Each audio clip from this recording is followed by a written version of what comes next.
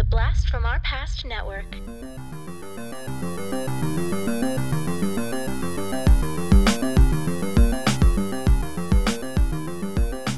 Hello and welcome to the Blast from Our Past podcast. We're the podcast that gives you full-on movie breakdowns, TV show reviews, and a whole lot more, all from the things of our nostalgic past. I'm Adam. I'm John. And I'm Dean. Hey, Dean! Hey, Good guys. to hear from you, my man. Great to be here. It is great to have you. If anybody has not listened to the Talking Back podcast, you absolutely should. Dean does it with his brother Tim, and they do all things nostalgic, some things even like more recent as well. They cover the entire gamut of pop culture. So how about you tell us a little bit more about your podcast? Yeah, sure. Thanks for that shout out there, Adam. Yeah, I do it with my brother Tim. Similar to you, we are another brothers podcast. We like to talk about movies, comics, video games, some TV shows. We kind of just leave it wide open. It's almost just whatever we're feeling like we want to talk about that week. So it ends up being a lot of nostalgic things, but also sometimes it's stuff that just came out 2 years ago because we just really loved it. So yeah, we cover everything across the board. I noticed you didn't really say a boot like I thought you would. No, that's not really a thing. I have never really heard anybody say a boot. I might say a couple times, but a boot I don't think I'll say. Okay. I'll mention that I was listening up to y'all's review of the Clone War, or not the Clone Wars, Clone Wars from 2003, the animated, like the 2D animated movie. Yeah. Well, it's not a movie, it's the shorts that they you could put together. And that motivated me to rewatch all of Star Wars, which I'm in the middle of, but I want to watch all of the canon. And I was just like, man, they're talking, you guys are very passionate about that one. Particularly Tim was very passionate about Clone Wars. Yes, we are big Star Wars fans, and he is a huge Clone Wars fan. We haven't really tackled the movies yet, because that's a big thing for us, because it's so important to us, but we'll get to it someday. So anyway, I listened to, or I watched, and I'm going to go chronological. So I watched episode 1, or Phantom Menace, and then Attack of the Clones, and then the Clone Wars from 2008, because the 2003 version that y'all talked about is no longer canon. It was taken away with all the other stuff as well. Yeah. Yep. And then now I'm early on the side of going through the Clone Wars show, which will take me a while to do, but awesome. It's great stuff. Yeah, great to hear. Which, if you can help me try to convince John to watch the Clone Wars cartoon show, I know he has had no interest in it, but I think your passion maybe can get him to do it. I did start. Oh, you did start! Yes, I took, awesome. Corey advised to skip the first 2 seasons because I had a very hard time. I watched about 3 episodes of the first season and turned it off and said, I'm never watching this. This is just utter shit. Ooh. And no, it was shit. It was absolutely shit. I could not sit through it. It was horrible animation, horrible writing. I couldn't stand it. Whoa. I rewatched those couple episodes because I'm in season 1 right now. And episode 1 is when Yoda takes those 3 guys through. I mean, it's a good episode. That's a good episode. No, it is not a good episode. What? It was not a good episode. Dude. So I skipped ahead to season 3. Fuck you. And it's been okay. It's been tolerable. All right. Wow. Have you gotten to the Darth Maul stuff? You're a big Darth Maul fan, so have you gotten to... I am a big Darth Maul fan, so I'm excited about that stuff. I would say, as a Darth Maul fan, yeah, you have to do your due diligence and watch his episodes because they add a lot to his character. All right. Because there was nothing of his character other than being badass. Just looking cool. So, yeah. Right? Which is a lot of Star Wars characters. Hey, there's nothing wrong with just looking cool. There's nothing wrong with just looking cool. Yeah. Okay. All right. Dean, I'm sure, agrees that the first couple episodes are good and they're not shit. So, all right. Anyway, that's a nice little diatribe on the Clone Wars. I like it. I guess we're not actually talking the Clone Wars in this episode of Blast. Maybe we should. Maybe. I could go on. But we're talking about other computer animated things similar enough. No, we are going to talk the 1995 computer animated movie Toy Story. We're going to follow that up by reviewing the mid 90s to early 2000s show Reboot, which you recommended because Team Canada. But it was another computer animated show. And just to kind of have the tie-in with those together, Toy Story was the very first full-length feature, fully computer animated movie. Reboot was the first full-length animated or computer animated TV show. So I thought those two worked really well together. And then we're going to do a casting, forego all the computer animation. Well, not all of it, some of it, and do a live action casting of Reboot, which I'm really excited about. Me too. I'm super excited to get to that. So, before we get in there, John, you like to dive us back into, the time and the place and time in our lives in 1995 when Toy Story came out. Could you set our minds back there? So the movie came out on November 22nd of 1995, topping the Billboard Top 100 for that week. Actually, at the end, this was the end of a 7-straight-week run. Was that sweet, sweet song, Fantasy by Mariah Carey. Oh.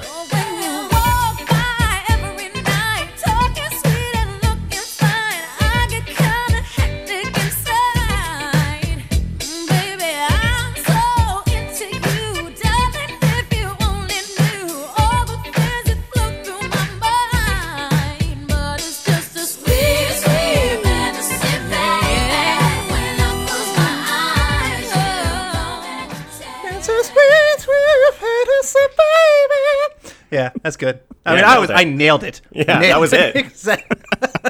Yeah, could you tell? Was that Mariah I Carey or was that Adam? I thought you were playing it on your phone or something. I didn't realize that was you. That's amazing.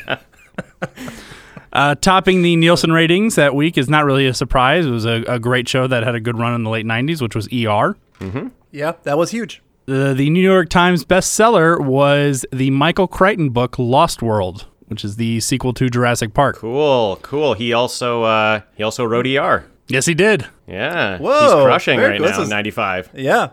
John, I think you actually read Lost World, if I remember. No, Didn't I've you? read Jurassic Park. I've never read Lost World. Although I've heard the book is pretty good. The movie I was not a huge fan of, but video game players just started playing a game that I remember hearing about, but I don't never really played it, and that was Donkey Kong Country 2 Diddy's Kong Quest for the Super Nintendo Entertainment System. I've definitely played that one. Yeah, it's a fun one. They kind of do. It's a whole big kind of side scroller.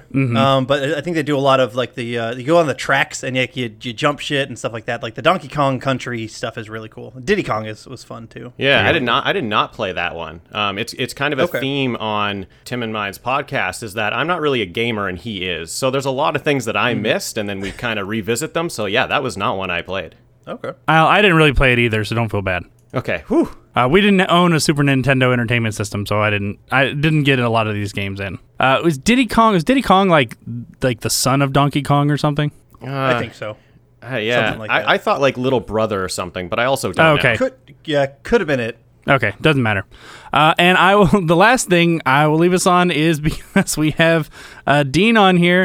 At 1995 was the time when the Quebec referendum was just narrowly defeated. They almost became their own country, or Wow. tried to.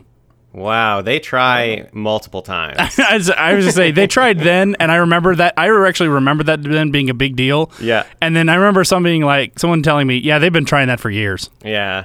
They don't like being a part of us. Which I don't understand. Jesus. Canada is a great country. I agree, John. Thank you. It is a great country. I've been up there multiple times. He has. I've only been once, and it was really kind of on an Alaskan cruise where we just kind of like stepped into Victoria, and I kind of spent the day there. And it was gorgeous. I thought that was really nice. I need to see much more of it for sure. Victoria is probably my favorite town in Canada. Very nice over there. I've been there at least 2 or 3 times. All right, and that was 1995. Cool. All right, that got us all set up. I'm feeling nostalgic, so let's get our way into Toy Story.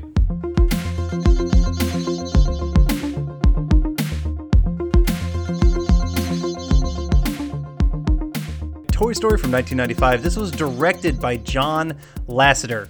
One of the Pixar greats. He directed Bug's Life, Toy Story 2, Cars 2. He's just top executive at Pixar. The original story for this movie was done by other Pixar names: Lasseter, Pete Docter, Joe Ranft, and Andrew Stanton. The screenplay was worked on multiple people, one of them being Joss Whedon, Yeah. that I don't think a lot of people know, which is really cool. Yes, when I saw that in the opening credits, that was really neat to see. Did not know that. Yeah, I don't know. I feel like he's one of our generation's, we just beloved writers. Yeah. When it comes to this kind of stuff. Music, done by Randy Newman, who a lot of people might know him from other stuff he did with Disney, including Bug's Life, Princess and the Frog, Toy Story 2 as well. But he also did some other movies. Seabiscuit was a great soundtrack as well. Maverick, that Mel Gibson Western movie. Parenthood with Steve Martin that we love a lot. And then also the movie that I think a lot of people don't know, I don't realize how good it is. It was Robin Williams and Robert De Niro did a movie called Awakenings, which is a fantastic film. Oh, great movie. Yeah. Yeah, but Randy Newman did the score for that one as well. Didn't he do, am I remembering this thing correctly? Didn't he do When Harry Met Sally? Very possible. Okay. I thought I remembered that, but I could be wrong. He's done a bunch of stuff. I just haven't. I'll say sure, whatever. Fuck it. I'll give it to Randy Newman, even if it's not his. Because he owned Pixar at the time, this movie was executive produced by Steve Jobs as well. We'll get a little bit into the cast. Woody. I mean, this is a fantastic cast. Obviously, everybody knows them. Hell, they're still making movies. Woody was done by Tom Hanks. Buzz by Tim Allen. One interesting side note. Billy Crystal was originally offered the chance to voice Buzz Lightyear, but he declined. After seeing the finished film, he said the decision was one of the biggest mistakes of his career, and upon learning this, John Lasseter called his house. He offered him the role of Mike Wachowski in Monsters, Inc. Interesting. That. Wow. Interesting. Yeah. Do you think Billy Crystal can pull off Buzz, though? Much different character. It is. I mean, he fits so much as a Mike Wachowski, kind of like that neurotic Billy Crystal thing where Buzz is so confident. Yeah. And playing it so straight. Yes. Like, that's key to Buzz. Just playing it, like, right down the middle, so straight. No jokes. Yeah. So, I'm not sure I could have seen that happening, but Mr. Potato Head is voiced by Don Rickles, a comedy legend. Slinky, another comedy legend, voiced by Jim Varney, who a lot of people might know as Ernest from all of the bajillion Ernest movies. Oh, yeah. Love those movies. Know what I mean, Vern? And Rex was voiced by Wallace Shawn, who most people would recognize as Vizzini in The Princess Bride. Ham is voiced by, quote-unquote, the good luck charm of Pixar. His name is John Ratzenberger, and he's been in every Pixar movie because he is their good luck charm. He's awesome. Then the last person I'm going to mention, at least in this little grouping, is Bo Peep, was voiced by Annie Potts, who I know our Corey would get a hard on because he loves Ghostbusters so much. She was the receptionist in Ghostbusters. Yeah, awesome. Yeah. Great lineup. Yeah, it is. It is. I mean, that's a great early or main casting for. I mean, all of those are fantastic real actors. I mean, this is in the time, I guess, after Aladdin, where you use voice actors for side little characters, but any of the main characters have a big name to them. Yeah. Which I'm somewhat torn on. John and I have kind of had this discussion. We love voice actors. We're big fans of the Rob Paulsons, the Frank Welkers, the Billy Wests, the Phil Lamar's, the bajillion of fantastic voice actors. And so I feel like some of them don't get their credit nowadays because, I'm just going to put in a big fucking name into this animated show just to kind of have that name credit to go along with it, as opposed to getting the best voice for it. But just having that name on the poster. Right, exactly. But luckily, I think they killed it on this one for sure. Yeah. And as I mentioned, this was the first entirely computer animated feature film, and it was also the first feature film from Pixar, who has gone on to be one of the biggest, most profitable company, or at least the highest grossing film groups right now. And this movie was the first animated film in Oscar history to be nominated for Best Screenplay, which is really cool. Oh, cool. So before we dive into the actual, meat of the movie, I just kind of want to, hear from the two of you, and I'll mention myself, what do you know, or did you watch Toy Story when you were younger? Are you nostalgic for this film? We'll start with Dean. Yeah, sure. I am definitely nostalgic for this film. I mean, we love this film, right, guys? This is a great one. I mean, we'll get to it. You gotta save it till the end. Wait, you gotta have some drama. Yeah. For the podcast. No, I loved it. I was 9 years old when it came out. I was 10 years old when it came out on VHS. So I was this was right in my zone. I remember liking it so much, getting the VHS on opening weekend when it came out. And then I was going that weekend to have a sleepover with a new friend who, I'm a 10-year-old boy. And so it's is Toy Story cool enough to bring to the sleepover? And so I was trying to decide, should I bring it? Should I not bring it? Should I bring it? So I was talking to my mom. I'm like, what should I do? What if I'm not cool? What if he doesn't like Toy Story? And so she came up with a brilliant plan that it's a sleepover, so I need to bring a backpack. So just put it in the backpack, pull it out, say you didn't know it was there, say that I put it in there, and then gauge his reaction. And it worked brilliantly. I pulled it out, and I was like, oh, my mom put Toy Story in here. And he's like, I love Toy Story. You're the best. You're the coolest. And we watched it that night. Are we now best friends? Like, basically, it's exactly. And basically, we became best friends after that. Like, I moved away from there many, many years ago, but we were best friends there. It was great moment. I love the movie. All right, John. So this movie came out when I was 14. I was almost 15 years old, so I was starting high school. I do remember when it came out because there was a lot of buzz around it. No pun intended. I remember, I'm sure I probably went to go see it. I think I liked it, but after that, I really didn't give it any other thought because I was kind of older at that point. I was still watching some cartoons, but I was kind of past it. I was busy with, high school stuff and all the stupid shit that goes along with that. Yeah. And, activities. I was in the marching band. I did a lot of stuff like that. But when I had kids, holy hell, I've seen this movie so many times, and even recently so many times, I didn't bother to watch it for this one because I could probably cite the entire movie from memory. Yeah. From the amount of times that my children have watched it, that I've had to show it at school for certain various things when I was teaching elementary school. When I taught high school, for about a year, I did a film appreciation course. And this was one of the movies I showed. I did kind of by genres. And one of the genres I did was animation. And I showed this one and Snow White because they're both the first example of a feature film in a certain style. Snow White being the first fully animated feature film, and this one being the first computer animated feature film.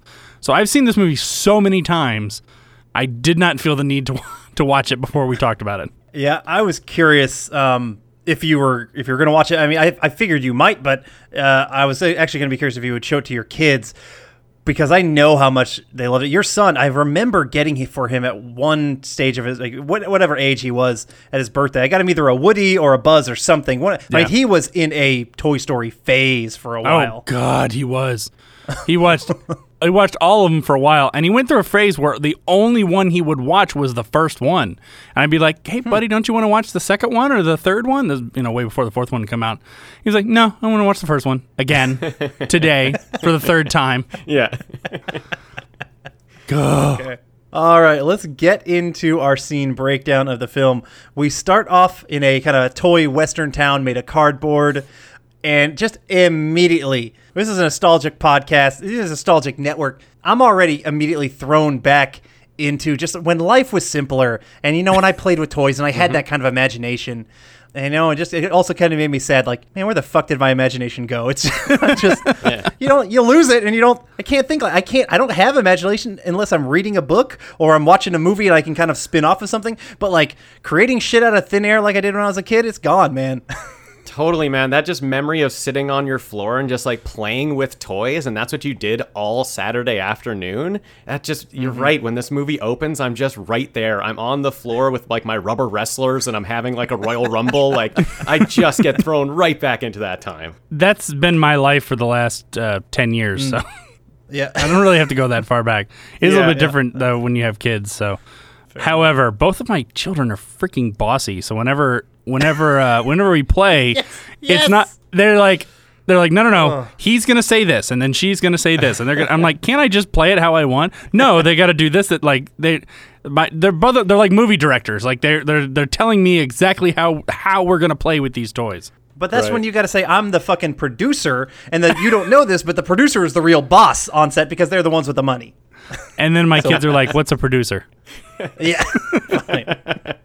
Pretty quickly, we get that theme song, You've Got a Friend in Me. You got a friend in me. You got a friend in me. Come on, let's wrangle up the cattle. When the road looks rough ahead and you're miles and miles from your nice warm bed. Round them up, cowboy. Just remember what your old pal said. Boy, you got a friend in me. Yeehaw! Yeah, you got a friend. Cute song. I mean, that's that one just kind of blew up. I mean, that is so synonymous with the Toy Story series. You know, cute song. You get this little montage of Andy kind of playing with his toys, but mostly with Woody at the time. Obviously that's his favorite. Mm-hmm. We notice that Andy's got a birthday coming up, and then that's when we see Woody come alive. Oh my God, these toys are alive. I mean, that's not really a surprise. It was in the trailer and all that kind of shit. But that's the whole thing of this world is when humans are not around, the toys come to life and they have their own little special world, which is super cute. Potato Head, Potato Head has some of the best lines in this movie, and I'll call out a couple of them. Oh yeah. But I mean, just very early on, I love his little, when we kind of first meet him, or when he starts talking, he rearranges his face. Hey, look. Hey, Ham, look, I'm Picasso. I don't get it. You uncultured swine. What are you looking at, you hockey puck? And that's another nice little joke of, you uncultured swine. And then he turns to his right. We don't see something off camera. He's like, what are you looking at, you hockey puck? He looks by, and it's a fucking hockey puck. I don't know. It is great writing. I mean, already.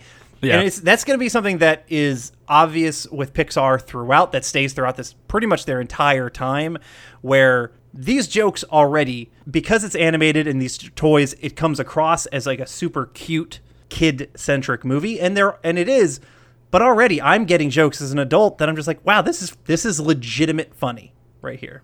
Yeah, and this beginning, I don't know how much of like Joss Whedon's screenplay actually, makes it here, but this introduction of characters feels to me like such a Whedon thing, like just going character to character. Everyone has their own little thing. Everyone's got their own little style of jokes. He's so good at building a team, and I think that's what we get right in Andy's room here right at the beginning. I could totally see that.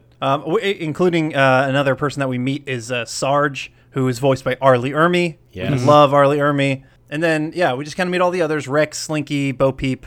And another quick little joke. I could totally see this being Joss Whedon, but, she's flirting with Rex, and she's just kind of walking away. She says, Remember, I'm just a couple of blocks away. And she's standing in front of little wood blocks. Like, that's clever. Yeah. I don't, it's not really like a bad, cheesy pun. As an adult, you're like, oh, wow, I see what they did there, and I like it. Yeah, totally. Yeah, you're not going to get that as a kid, but then you see it, you see it as an adult, and you're like, that is smart. That was a good job there. I appreciate you. So Woody gathers everybody for a quote-unquote staff meeting.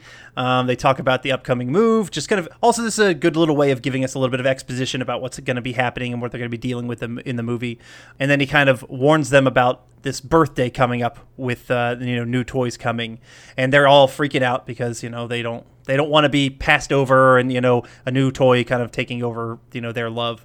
I do want to call out again Mr. Potato Head. He's maybe the most adult joking person here, while Slinky is kind of like defending Woody and whatnot.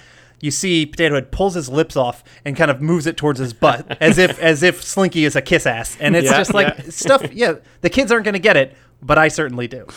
Yeah, and I like the characterization of Potato Head, because like if you were a toy and your whole being was just to get things ripped off you by like little kids, it's like, yeah, you're going to be grumpy all the time. You have the worst life.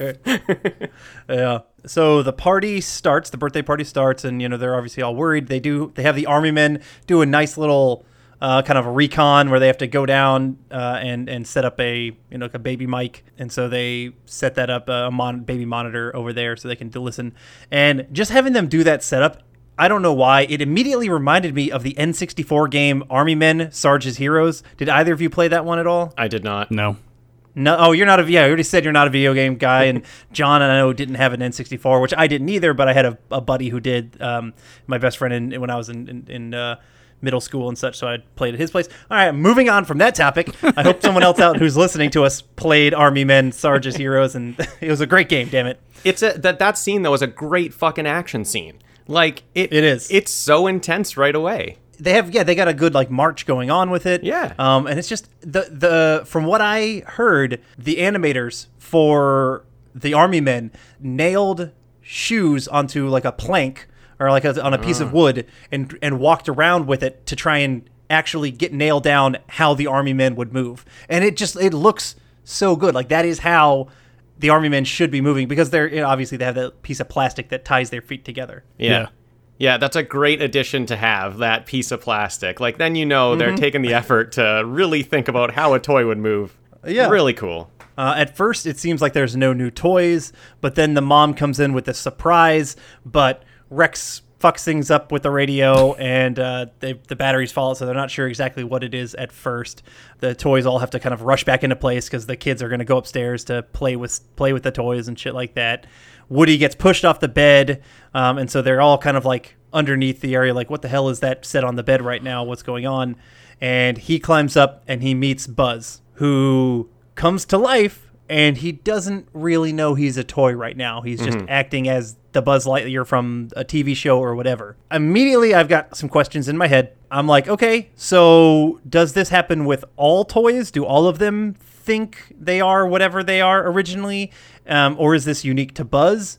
If it does happen to all toys, shouldn't like Andy's toys have some kind of onboarding program, or some kind of like desensitizing program to let him know reality?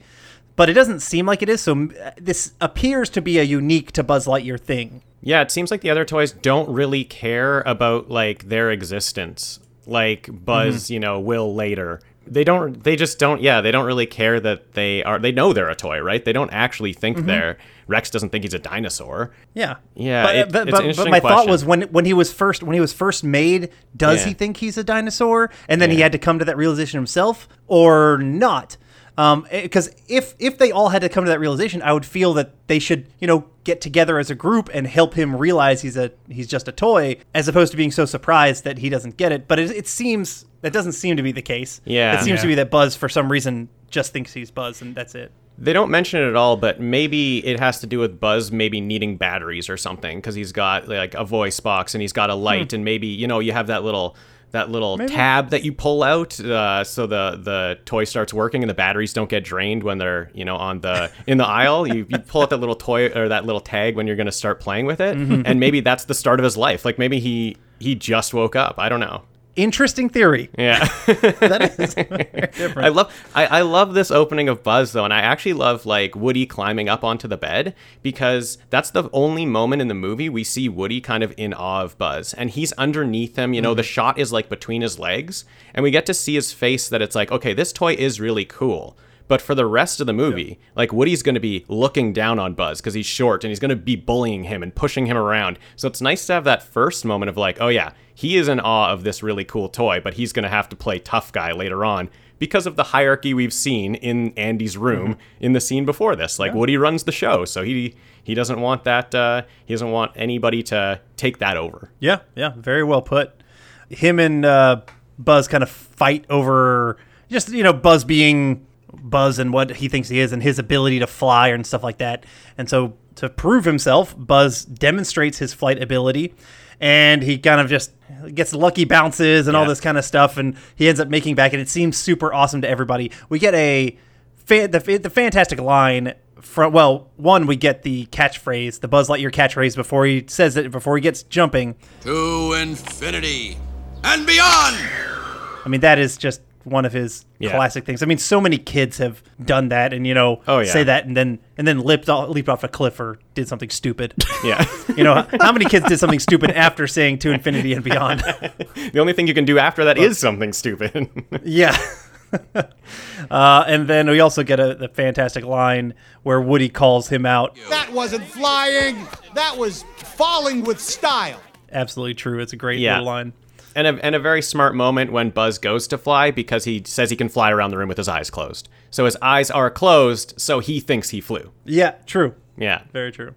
We then get another Randy Newman song. I was on top of the world, living high, right in my pocket. Whoa! I was living the life, things were just the way they should be. Went from out of the sky like a bomb, comes some little punk in a rocket. Now all of a sudden, some strange things are happening to me. Buzz Lightyear to the rescue! Strange things are happening to me. Strange. And we kind of see that Andy is shifting from Woody to Buzz as his favorite. So right now I have another goddamn question that's pissing me off already. Yeah. I'm enjoying the movie, but this is pissing me off. In this montage, Andy is seen playing with Buzz. So shouldn't Buzz know he's a toy now?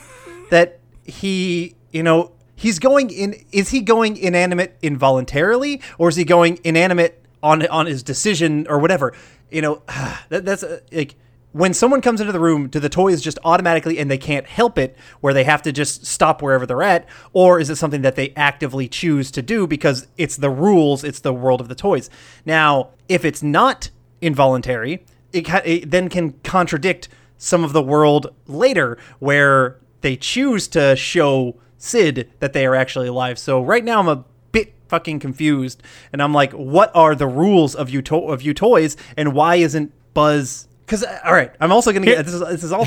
Here's my one more thought. thing, John. One more thing. I gotta say this because Mr. Potato Head proved that he was cognizant of what happened when the baby was playing with him, and he said, I'm for ages 4 and up or whatever. So he knows that he was played with by a child. Buzz has to then know that he's being played with by Andy, so he has to know that he's a toy.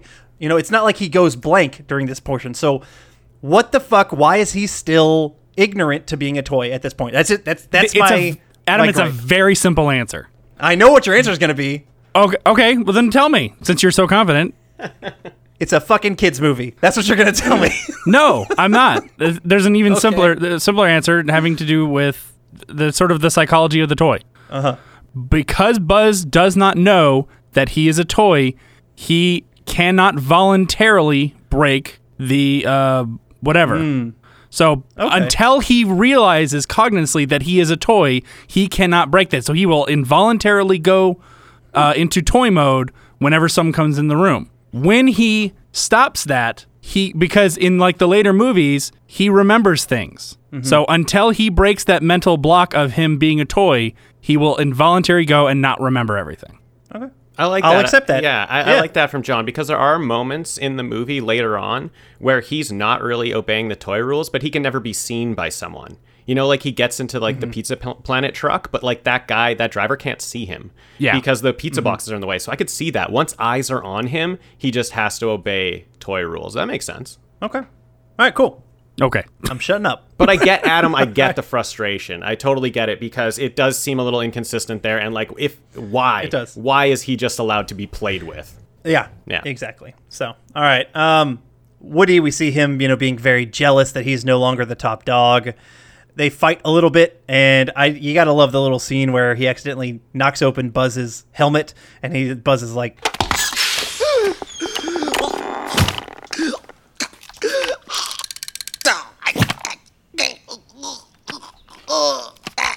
And Woody in that moment is so funny. Woody just standing there and just like, what the fuck is this guy doing? yeah. And this is also kind of where Woody legitimately realizes that Buzz actually thinks he's Buzz Lightyear, and he's like, wow, this guy, and again, just looking down on him, really kind of bullying him, just be like, wow, what a doofus. Then all the toys hear Sid outside, and Sid is our main villain of the movie. He is this kid who enjoys destroying toys for fun. He is voiced by Eric Von Detten, who I've mentioned multiple times on this podcast. And if you ever listen to our episode where we talked about the Disney Channel original movie Brink, we're soul skaters. He played Andy Brinker in that one, and I love Eric Von Detten. So apparently, Sid Phillips was based on a real person. Oh, really? Yeah, it was. I mean, not the maliciousness of him, but there was a Pixar employee who used to just take toys and break them apart and create new things out of them. Okay. Oh, nice. Well, that's the thing. Sid is just like a really creative child. Yeah, that's true. Yeah, he's the villain. He but really like, is creative. He's a very creative child. I know. Like, I knew a Sid. Like, one of my friends when I was a kid was a Sid, and he's just a creative kid. We see him blowing up a Combat Carl, which apparently that Combat Carl was supposed to be a G.I. Joe, and they were going to name it G.I. Joe, but Hasbro didn't want to see their product blown up on screen, and so they didn't give Pixar the rights to use the G.I. Joe brand. Interesting. Yep. And actually, similarly, Barbie was supposed to be in the movie and supposed to be the love interest for Woody and not Bo Peep, but Mattel thought the movie was going to be really a flop or not be the hit that it was, and so they didn't give the rights for Barbie to be in this movie. after the huge success, they allowed Barbie, and she appeared in the next film, and so on. Andy now, we're a little bit later, and Andy gets to go to Pizza Planet for dinner, and he can bring a toy, and he's all excited. And Woody, he's certain that he's going to take Buzz and not him. To hinder that, he gets the idea to push Buzz down into the crevice of the bed in between the wall and the bed, so that way he can't be found quickly, and Andy will hopefully take Woody instead. He's a jealous fucker right now. So he does that, or he starts to do that, but shit goes wild, and Buzz ends up getting knocked out the window. Did anybody else notice that Buzz did a Wilhelm scream as he got knocked out the window? Yeah. Yeah. And Woody immediately gets called out by Potato Head and everybody else for basically being malicious and pushing him out. So the other toys are about to attack Woody, but instead Andy comes in. He has to grab him and take him out to dinner, so he does that. But Buzz was down on the ground. He actually, well, I guess he was. He had a softened blow from the bush. I was gonna be like he fell out the window. Nothing broke, but he was softened by the bush. So anyway, he grabs onto the back of the car before it goes. The mom is driving. She drives a minivan, and they stop at a gas station. Did anyone else notice that she had the baby seat with the young child in the front seat of the minivan? Oh, yeah, totally. She pulled into the gas station, and the young baby, the girl, was in the front seat. And, John, you don't put baby seats in the front seat, am I wrong? No, you do not. Exactly, because the airbag will snap their little baby necks if it ever hits them. Yes. Now, I can't remember. I know that the laws have changed. This was 1995. Mm-hmm. I don't remember if passenger side airbags were a thing then. Oh yeah, interesting. In mid-90s. I don't remember. So I don't know for sure if that was a thing. Because I remember, I've talked to my dad about it. He remembers a time when I remember a time when he would drive down the road holding you in his lap while he drove, Adam. Mm-hmm. Right. Yeah. Yeah. I remember he had this big old cargo van. He would hold you, and then my sister and I would sit in the back of the cargo van on the wheel well, like not even buckled in or anything like that. Yeah. Was this his big purple van? I remember that thing. Was that one, no, I think it was a big white car. Literally, it just had the two front seats and then a big back area, for storing stuff. So, but you were very, very little. Apparently, the passenger airbag was first introduced in the mid-'70s, but I can't find when they became ubiquitous. Right. So, not sure. In my mind, though, it's established that she is a danger to her children, and CPS needs to be called. Fair. That's it. So, but while they go get some gas, Buzz confronts Woody, and they fight underneath the car, but the car leaves while they're under there, and so they get stranded at the gas station. I also happen to notice that the gas was $1.29 a gallon. Nice. That's pretty good. Yeah. Woody tries to convince Buzz that he's a toy. We get a wonderful line from Buzz here, kind of responding to that, where he tells Woody, "You are a toy! You weren't the real Buzz Lightyear. You're an action figure. You are a child's plaything." You are a sad, strange little man, and you have my pity.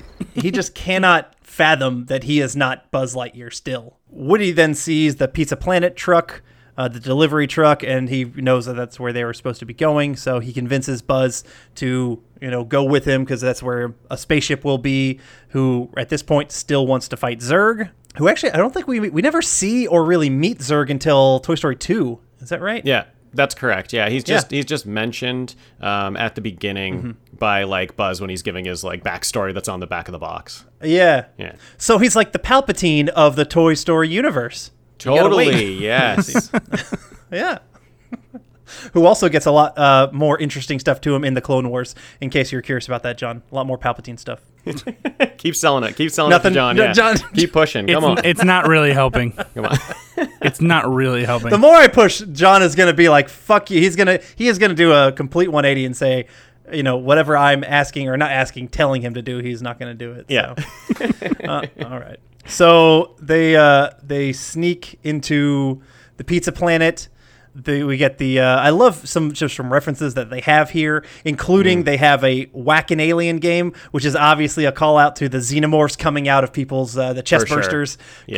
Which is awesome. How do we not have a Pizza Planet somewhere? Like, there's got to be that game somewhere. Yeah, like this is like the time of pop-ups, all over pop-up restaurants and pop-up things. Having a Pizza Planet would just make all the sense in the world. Yep. Buzz goes into the claw machine because it's a spaceship, and that's what he's kind of thinking might be a spaceship. Yeah. So, and here we meet those three-eyed aliens with their wonderful little, basically, catchphrase. Greetings, I am Buzz Lightyear. I come in peace. And we're going to get more of them, I think, in Toy Story 2 as well, but we really only kind of see one of them. Or see, one of them comes with us later, but Woody ends up kind of following to go get Buzz. But we also notice that Sid is there, and he's just fucking around with stuff. He wants to get one of the aliens. Sid is a savant at the claw game, I will say. He's so good. I've never won at that claw game. I lost so many dollars and quarters into those claw games. He just nailed it. Twice. He nailed it twice. In a row. He gets one of the little aliens, which reveals Buzz as well, and says like, "Oh, Buzz Lightyear," and he actually gets the Buzz, and Woody's attached to him, and kind of he gets them all in 3 toys in 2 coins. Like, fuck, that's good. Yeah. So. Yeah, this claw game is so funny. For these aliens just to the claw is the master. He chooses, he decides. It's so funny. Like, it just sets the stage again that toys in different situations they only know their own world, right? They only know that this thing comes down, picks them up, and takes them out, and that's their life. Yeah, very true. Yeah, they're very much like that. How the Minions became like that super kind of cute side group. These aliens were that for Pixar early on. Yeah, definitely. And maybe like the Minions maybe overused a little in these movies. I think yes. Isolated, this is hilarious. And I think carrying it on and on, it's still good. But if it was just this moment, it would have been so perfect. Yeah, John, did your kids are perfect for that Minion age. Are they big fans of that at all? Yeah, they like the Minions. I'm pretty sure I remember your daughter particularly being a fan. So, all right. So Sid takes all of them home. We meet his dog and his wonderful, nice sister. I will say the animation in this movie is fantastic. Obviously, the CG is very. I've never liked the design look of the dog. Its eyes were too big and too close together. They screwed up that one. Everything else I think fits just fine, but the dog design always bothered me for some reason. Yeah, he looks bad. He looks like those eyes are just like you said, too close together and they're cross-eyed. It looks weird. He doesn't look like a dog. Yeah, it's kind of scary, but in a not a dog way. So, we meet his very nice sister, who Sid is such a God. What a dick to his sister he is. He steals her toy, her doll, and he rips its head off, puts on a pterodactyl head and shit like that. It's just he's a creep. You know what? Well, I don't think he has a father figure. It doesn't seem like he does. Maybe he's only got the mother, but man, they need to spank his ass. the father I think is sleeping in a chair. That's right. We do see. Yes, he's surrounded by root beer cans. So I'm not sure if that's something. But I didn't notice that. Those were root beer cans. Yeah, they were. Oh wow, that's funny. Oh, alcoholism. Yeah, hilarious. So Woody and Buzz are left alone in their room. We see some of the other toys that Sid is kind of fucked with, and at first they are very creepy looking, and that's kind of all we start off with. We get a couple just kind of creepy elements of them. Andy and his mom come back, and the other toys think that Woody ran away because he's not with them, and he must be guilty. So they're all just kind of they're judging him immediately. Yeah. The next day, Sid, just being the evil child that he is, burns a little dot into Woody's head. And so he's got the magnifying glass that ends up burning a hole, which actually is great writing. It's something that's going to come back. It's going to remind Woody of something later. We see that the other toys are kind of still freaking them out. Woody tries to run, but the dog is there, so he can't get past that. We do notice that the carpet in Sid's house that we notice in this scene as Woody's kind of running around the top of the house is designed as the same carpet from the hotel in The Shining. Oh, just to add that extra element of creepy factor for the Sid family and Sid household. Yeah, it's it's the exact same design, which is really cool. I mean, they think of so many little Easter eggs in this movie. Yeah, that is cool, because they have to make like a 10-year-old boy's, or however old he is, room look super scary. So they just have to add these little tiny things, like starting with the mutant toys to make it look like so terrifying. Like that baby head crawler is just, that scared me when I was a kid. How old do we think Sid is? Like 12? Maybe? Yeah, maybe. Yeah. But they give him a vice. They give him like a whole fucking like sawhorse and like a workbench. Like, well, I don't know. I say that, but then there's a lot of people who, I know some like 12-year-old kids who pretty much their dad's like, here's your first gun. Not to say it's a bad thing. I don't think guns are a bad thing or doing all that, but I don't know. I just find it interesting that he's got like all these legit toys. Well, he's probably not supposed to have them. Yeah, well, he's probably not supposed to have all this blow stuff. He like ordered fireworks or something. Didn't he like get a box of fireworks at some point? Like maybe his mom should open that up and check what was inside there. Yeah. Yeah, let's dive into the parenting structure from both Andy's mom, who we know is a danger to her children, and then also Sid's parents. Like this Pixar, like Toy Story, is riddled with poor parenting. Yeah, totally. Yeah. Woody's drawstring at this point ends up catching and waking up the dog. It ends up kind of chasing them around. Buzz gets chased into that room, and that's where we see all the root beer cans and the father figure, we guess. But also, it's where Buzz sees a TV commercial for his toy, for him. Yeah. And this is where he realizes, oh shit, he's just a toy. Did either of you recognize who that TV commercial announcer was? Buzz Lightyear! The world's greatest superhero, now the world's greatest toy! Buzz has it all! Locking wrist communicator! Glowing Buzz Lightyear! Karate chop action! Wow! Pulsating laser light! Total annihilation! Multi-phase voice simulator! Is a secret mission in uncharted space. Is a secret mission in uncharted space. And best of all, high-pressure space wings! To infinity and beyond! Not a flying toy. Get your Buzz Lightyear action figure and save a galaxy near you! Buzz Lightyear! I think it was Penn Jillette, wasn't it? It was Penn Jillette. Yeah. I mean, just a quick little voiceover that he did there, but I don't know. It's nice to hear his voice. I love Penn Jillette. Yeah. Yeah, I love that. I love that he gets his little TV spot. It's great. Then we get another Randy Newman song while we see Buzz being sad. Out among the stars I sail, way beyond the moon. In my silver ship I sail, a dream that ended too soon. Now I know exactly who I am and what I'm here for. You are a toy you can't fly. And I will go sailing no more.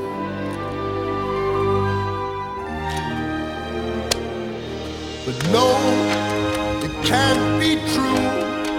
I could fly if I wanted to, like a bird in the sky. Yeah, this one's heartbreaking.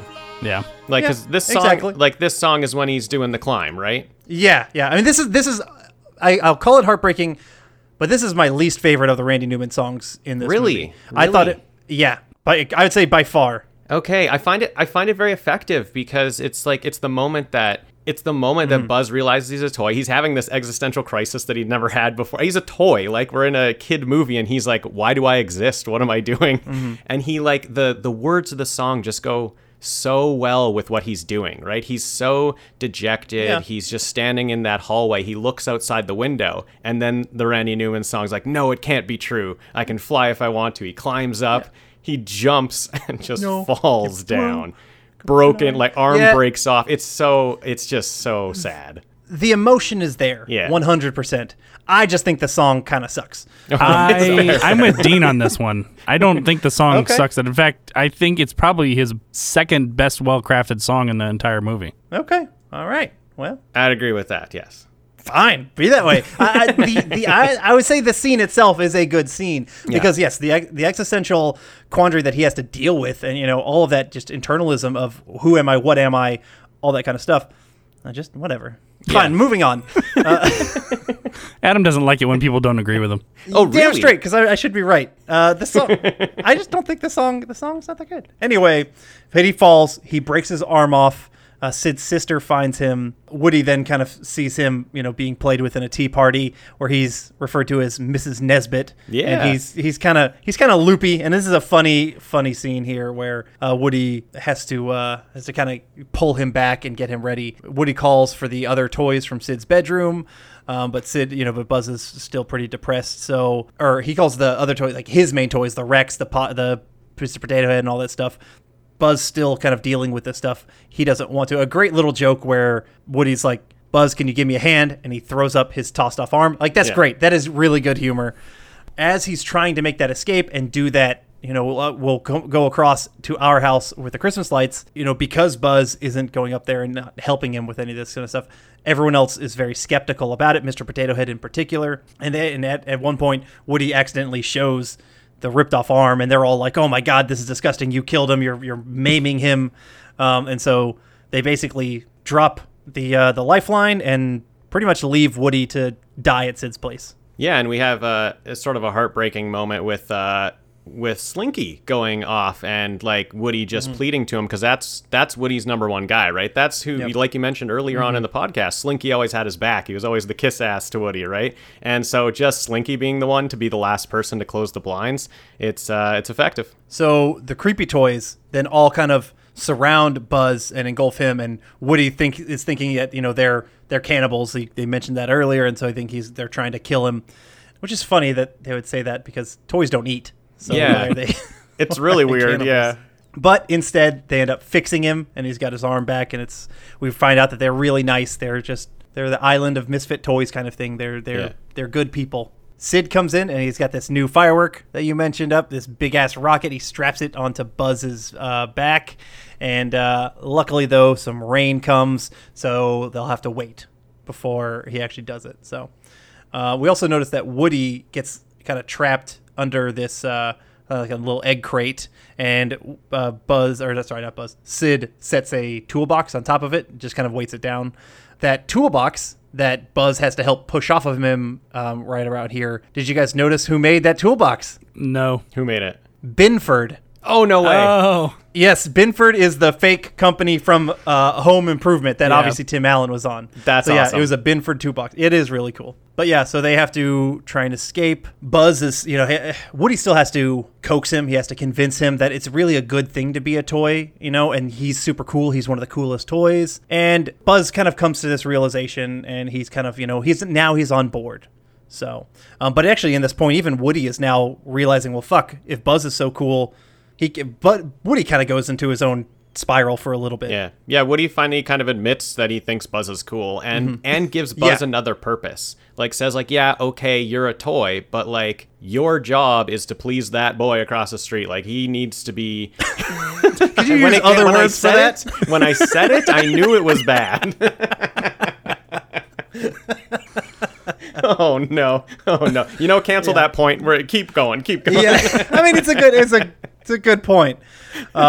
So yeah, Buzz pushes off the toolbox, and they want to make their escape, but Sid wakes up and he takes the rocket strap Buzz outside, and Woody formulates a plan. He decides he needs the help from those other kind of creepy toys to stop Sid. So he gets outside with Sid, and all the other ones kind of do as well, and they team up to scare the living shit out of Sid, and they kind of show him that they're alive, and that is but creepy, but such a fun scene right there. Totally, yeah. Their whole like elaborate plan with all the mutant toys involved, just to get to that point where Woody can freak the shit out of Sid and probably fuck him up for life.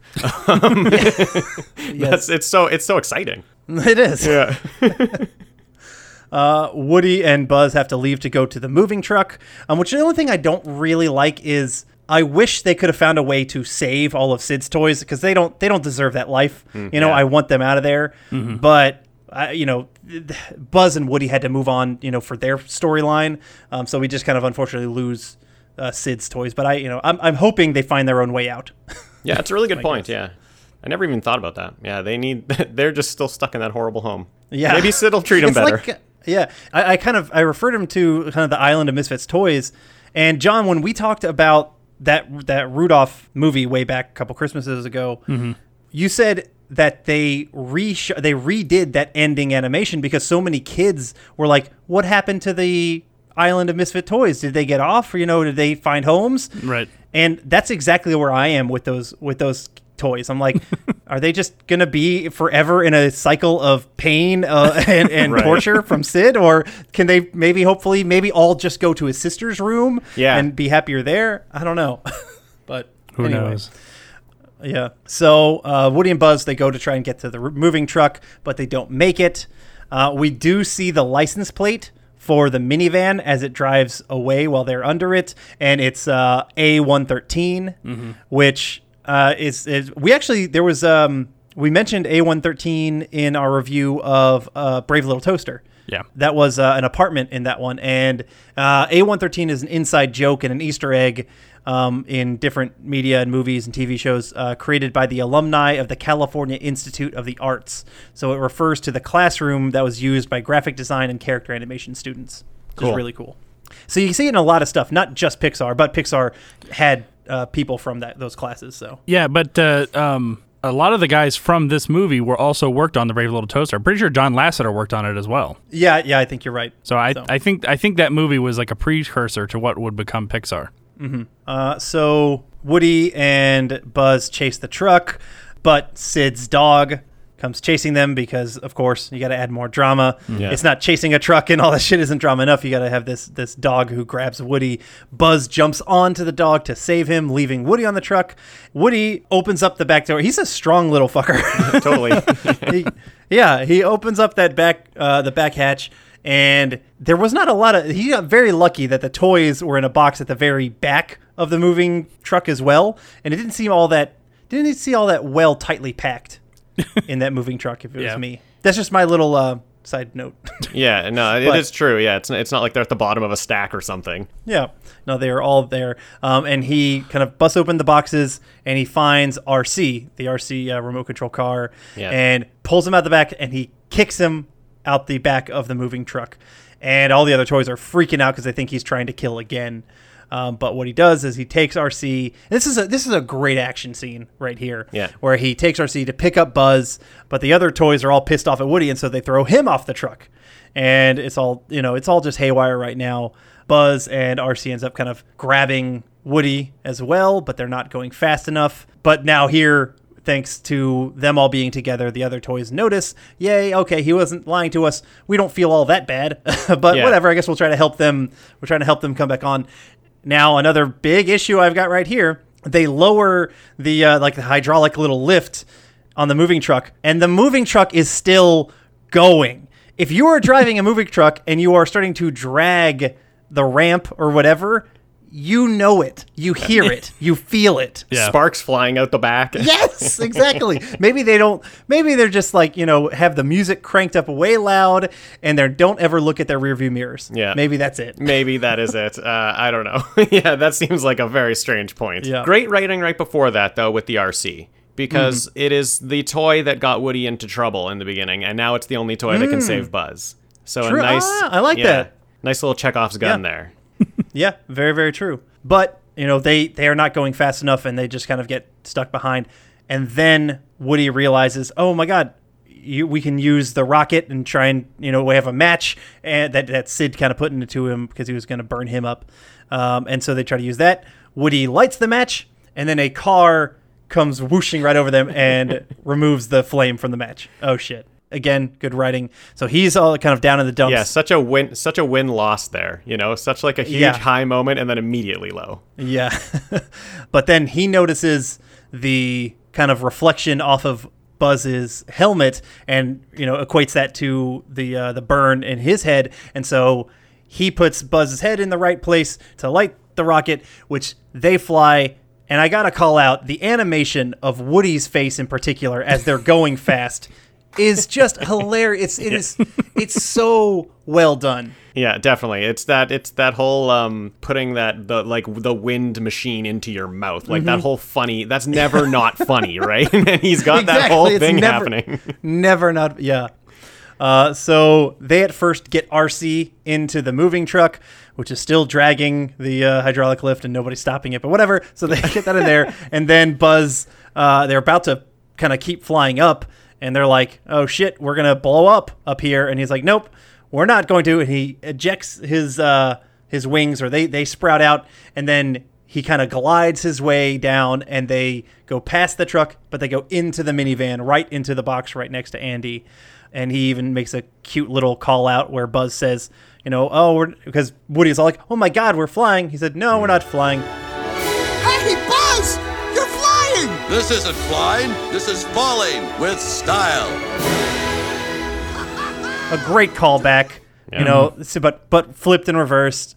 And yay, they made it. They're safe with Andy again. This is super cute. Can I make one complaint? Yes. And this is, yeah, I've made a bunch. This is stupid because you have to suspend so much disbelief. That is the one part of this movie that I have an issue with, is that those wings would not cause them to glide. Yeah.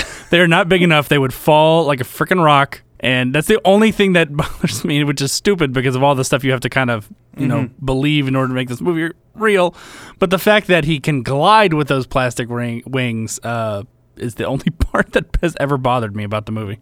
That's interesting. Yeah, that toy should just drop straight down. Yeah. That is a good point. Yeah, I know we're accepting that toys, like, when we're not looking, can talk and, like, have a society and everything, but, like, I get it, though. It's like, that's what he's made out of, and I don't think he would glide. It seems like every other part of this movie, they're basically following the rules of physics, yes. except for this one. Yeah. Yeah. We cut to kind of a future time. It's Christmas, and they're kind of calling back to the birthday where they're having the army men do some recon about what the presents are, and they're listening for new toys. Sister gets a Mrs. Potato Head, yay, who actually becomes a prominent character in the next movie. Mm-hmm. And the kids get a puppy. Ha ha ha, it's cute.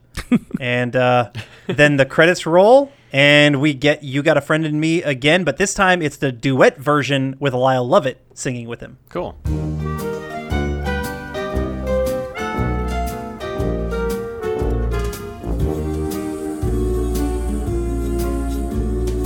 You got a friend in me.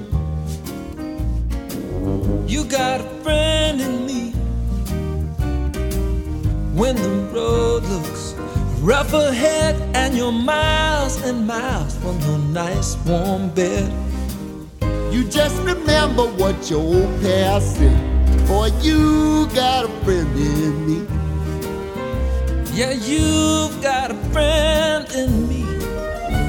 All right, so that is Toy Story. That I'm going to go ahead and start, and then we'll go from me to Dean to John. How about that? Sure. I make my little comments and I make my little jabs because, I very much care about the world of the film, and I like to know what the rules are. And so when I get confused, I call it out. But there's no way you can shit on this film. No. This is a great movie. It is so fun. It's so well done. The animation, holy shit, the animation holds up. And I'm not talking about just the look of them. Yeah, they set the world of the look for that Pixar world for Toy Story really well.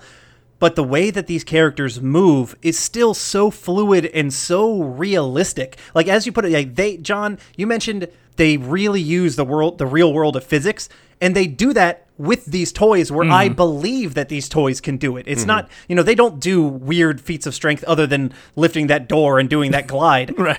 Everything else feels like it's grounded in reality, and the way that they're moving and the way that everything is done, Pixar they obviously established themselves as the heaviest hitter of computer animation with this film. Yeah. So, and besides that, the story is amazing. The voice acting is amazing. This is a great movie that if I ever have a kid one day, I will be excited to watch it. I hope they don't watch it 3 times in one day, but if they do, I'll be okay with it. Yeah. Yeah, I agree. I think it's a fantastic movie. Like I said, I loved it when I was a kid. But then there was a big gap, many, many years where I did not watch this movie. I didn't watch it into my teenage years. I didn't watch it into my early 20s. But I have been revisiting it recently. I guess maybe leading up to when 4 was coming out. I think I did a whole marathon of rewatching them. And that's when I kind of fell in love with it, of just how amazing it looked for the time. And the story, the characters, you always say like, oh, I like a animated film that, you know, has adult jokes in it. That's not even really what it is. It's like there's adult emotions in this. Like there's characters that you can relate to as an adult because you know how that feels. Like as a kid, you know how it feels to be jealous of, you know, maybe a new sibling or something like that. But as an adult, you know how it feels to be jealous of something too. You know, someone gets that promotion over you and you're like, I'm better. I'm the one that should be getting it. So I love just all these emotions it takes me through. And when I was watching the movie, back when I was preparing for Toy Story 4, I kind of did a marathon with 1, 2, and 3. And it really, I really got to feel about like that nostalgia of playing with toys and like, oh, where did that go? I just have my toys in a duffel bag in the basement, and like they want to be played. Obviously, it's a movie, right? But I get these feelings. I'm like, they want to be played with. Like, so I actually went into the basement, after I watched Toy Story 1, took out my duffel bag of toys and sat them up on the couch with me to watch 2 and 3 because I was like, they have not been out of that duffel bag in 15 years or more. Like, they deserve to watch a couple movies with me, and then I put them back in the duffel bag, and they're back in the basement now. But it's just like a movie can make me feel like that. A movie can make me pull out my toys from the basement and sit them beside me. I mean, I love it. I get so into these movies, and this is the one, you know, the one that started it all. Just great. Gosh, I don't know if I'm really going to be able to follow that. Largely, I pretty much agree with everyone. It is a great film, and I've seen it a lot, you know, in the last 10 years or so. But that doesn't diminish the quality of the film.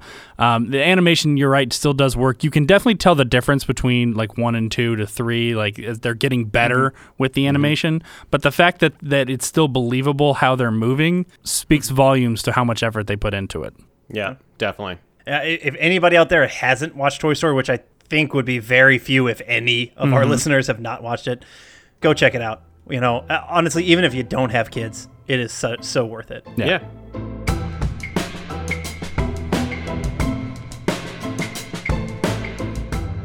All right, now we are talking Reboot. This is a show that went from 1994 to 2001, kind of sporadically. It had 4 different seasons, 47 total episodes. It was created by Gavin Blair, Ian Pearson, Phil Mitchell, and John Grace, who are all pretty much mostly just known for this show. So it was the very first, half-hour computer animated TV show, and it's set in this, inner world of a computer system known by its inhabitants as Mainframe. And it was produced by the Vancouver-based Mainframe Entertainment and Alliance Communications and BLT Productions, which is the same team that did my beloved Transformers Beast Wars. I love Beast Wars, so this is the same team for that. The cast on this show: Bob, who is our initial main protagonist. He is voiced by Michael Benyer. Alpha Wing, clear of deck. Proceed heading 1138. Stay frosty. He is an actor who was killed by Ajax in the Deadpool movie. He has a small part in that. Interesting. And I probably know him best as Haji in The Real Adventures of Johnny Quest. Oh. That's who did the voice of that. Dot Matrix was Kathleen Barr. If Megabyte wants something, Bob, it's everybody's problem. She's done voices on Ed, Edd and Eddy, Dragon Tales, plenty of other stuff. Enzo was voiced by 5 different people, including the adult Enzo. So just totally different people throughout. And none of them really were mentioning, so I wasn't going to talk about that. Megabyte was voiced by the awesome Tony Jay. A wise decision, Guardian. I won't disappoint you. Love Megabyte's voice in this show. Tony Jay from Hunchback of Notre Dame, Beauty and the Beast. He was also John very recently. He was the voice of Chairface Chippendale in The Tick. Yep. Oh, cool. Fong was voiced by Michael Donovan. Megabyte, my advice is to stay away from him. The command comm has tried to erase him at every upgrade, but he's a very clever virus. Who has done the voice of Count Dooku in most all of the Lego Star Wars video games and show stuff. And also, he was also in the in Force Awakens, but his voice was in Force Awakens, where he was the PA announcer on the Starkiller base in Force Awakens. And if you guys watched X-Men Evolution, he was the voice of Sabretooth in that, which I liked X-Men Evolution personally. Yeah. And then no one else I really feel like I need to mention. But first, I want to hear, Dean, this was one that, when we were kind of like, we got to get you on the show, what's something you want to talk about? You brought up Reboot. What is special to Reboot for you? What's nostalgic about it? Did you watch the show when you were younger, etc.? Yes, I loved this show when I was growing up. It was a Canadian show. We had a network called YTV, and it just played on there. I always wanted to come home and watch Reboot. It was probably that and like Spider-Man. That was like kind of my top two shows. When rewatching it, like now, it's like, how did I even understand it? I don't know what I liked about it, but like it's kind of difficult to understand. So I don't know what I liked, but I definitely was really into. Maybe it was even just the CGI of it all. Like it looked like a video game. I remember I didn't play a lot of video games, but I remember getting the Reboot video game because I just wanted to be in that world and play with Bob and play with Enzo. Yeah, so I have a huge nostalgia for it. Loved it. Had not watched it since watching it as a kid. And in prep for this podcast, I was, going to see how much I could get through. I was just going to start and just see how much I could get through. I got totally addicted to it. I watched the entire first 3 seasons. The 4th season is like happens 4 years later, and it was kind of just 2 movies that they put together. The show ends after season 3, basically. Like it's a nice clean ending. I watched it all, and I absolutely loved it. Like this show, I think, is very smart, very complex. Really worked for me now as an adult. I can't really see how it worked for me as a kid, but it did. Maybe just like computer talk, I was like, oh, cool. Like that computers were, for me at that time, being like 8 or 9. It's like, oh, computer is a big thing, like you can play games on the computer. And maybe I just got really into it for that. But yeah, absolutely loved it this time around. I was a Reboot fan as well growing up. This was a show that was, I wouldn't say like my massive regular rotation, but I saw all of the first 3 seasons. I don't know if I saw the 2 movies that kind of came out that turned into season 4, but I definitely saw season 1, 2, and 3 when I was younger and enjoyed the show. This is one that I had on the list that I wanted to redo because I remember it was just a lot of fun. And I remember that whole, the growing up of Enzo and Andrea and seeing them go from like those kids and seeing them be real badasses later on in the show. And yeah, this was a fun action adventure, and it didn't look like anything else on TV at the time, so it was really cool. John, though, is this a show that you knew at all? Is this a show that you watched? I have no memory of the show whatsoever. Okay. Never saw it before. Didn't remember it. Don't think I'd ever heard of it. Didn't look familiar. Nothing about this was familiar to me. Yeah. As Dean mentioned, it was first broadcast on Saturday mornings in Canada on YTV, and in the U.S., it came out on ABC. Right. At least the first 2 seasons came out on ABC. And the series follows the adventures of a guardian named Bob, at least the earlier stuff. Well, I mean, Bob does reappear later on in season 3 as well. And his companions, Enzo and Dot Matrix, as they work to keep the computer system of mainframe safe from the viruses known as Megabyte and Hexadecimal, who are our main antagonists for the show. And I can't remember, I didn't mention who did the voice for Hexadecimal, but I mean, she is fun, man. Like she is a crazy villain. She is a lot of fun for that one. My format, Virus, the queen of chaos.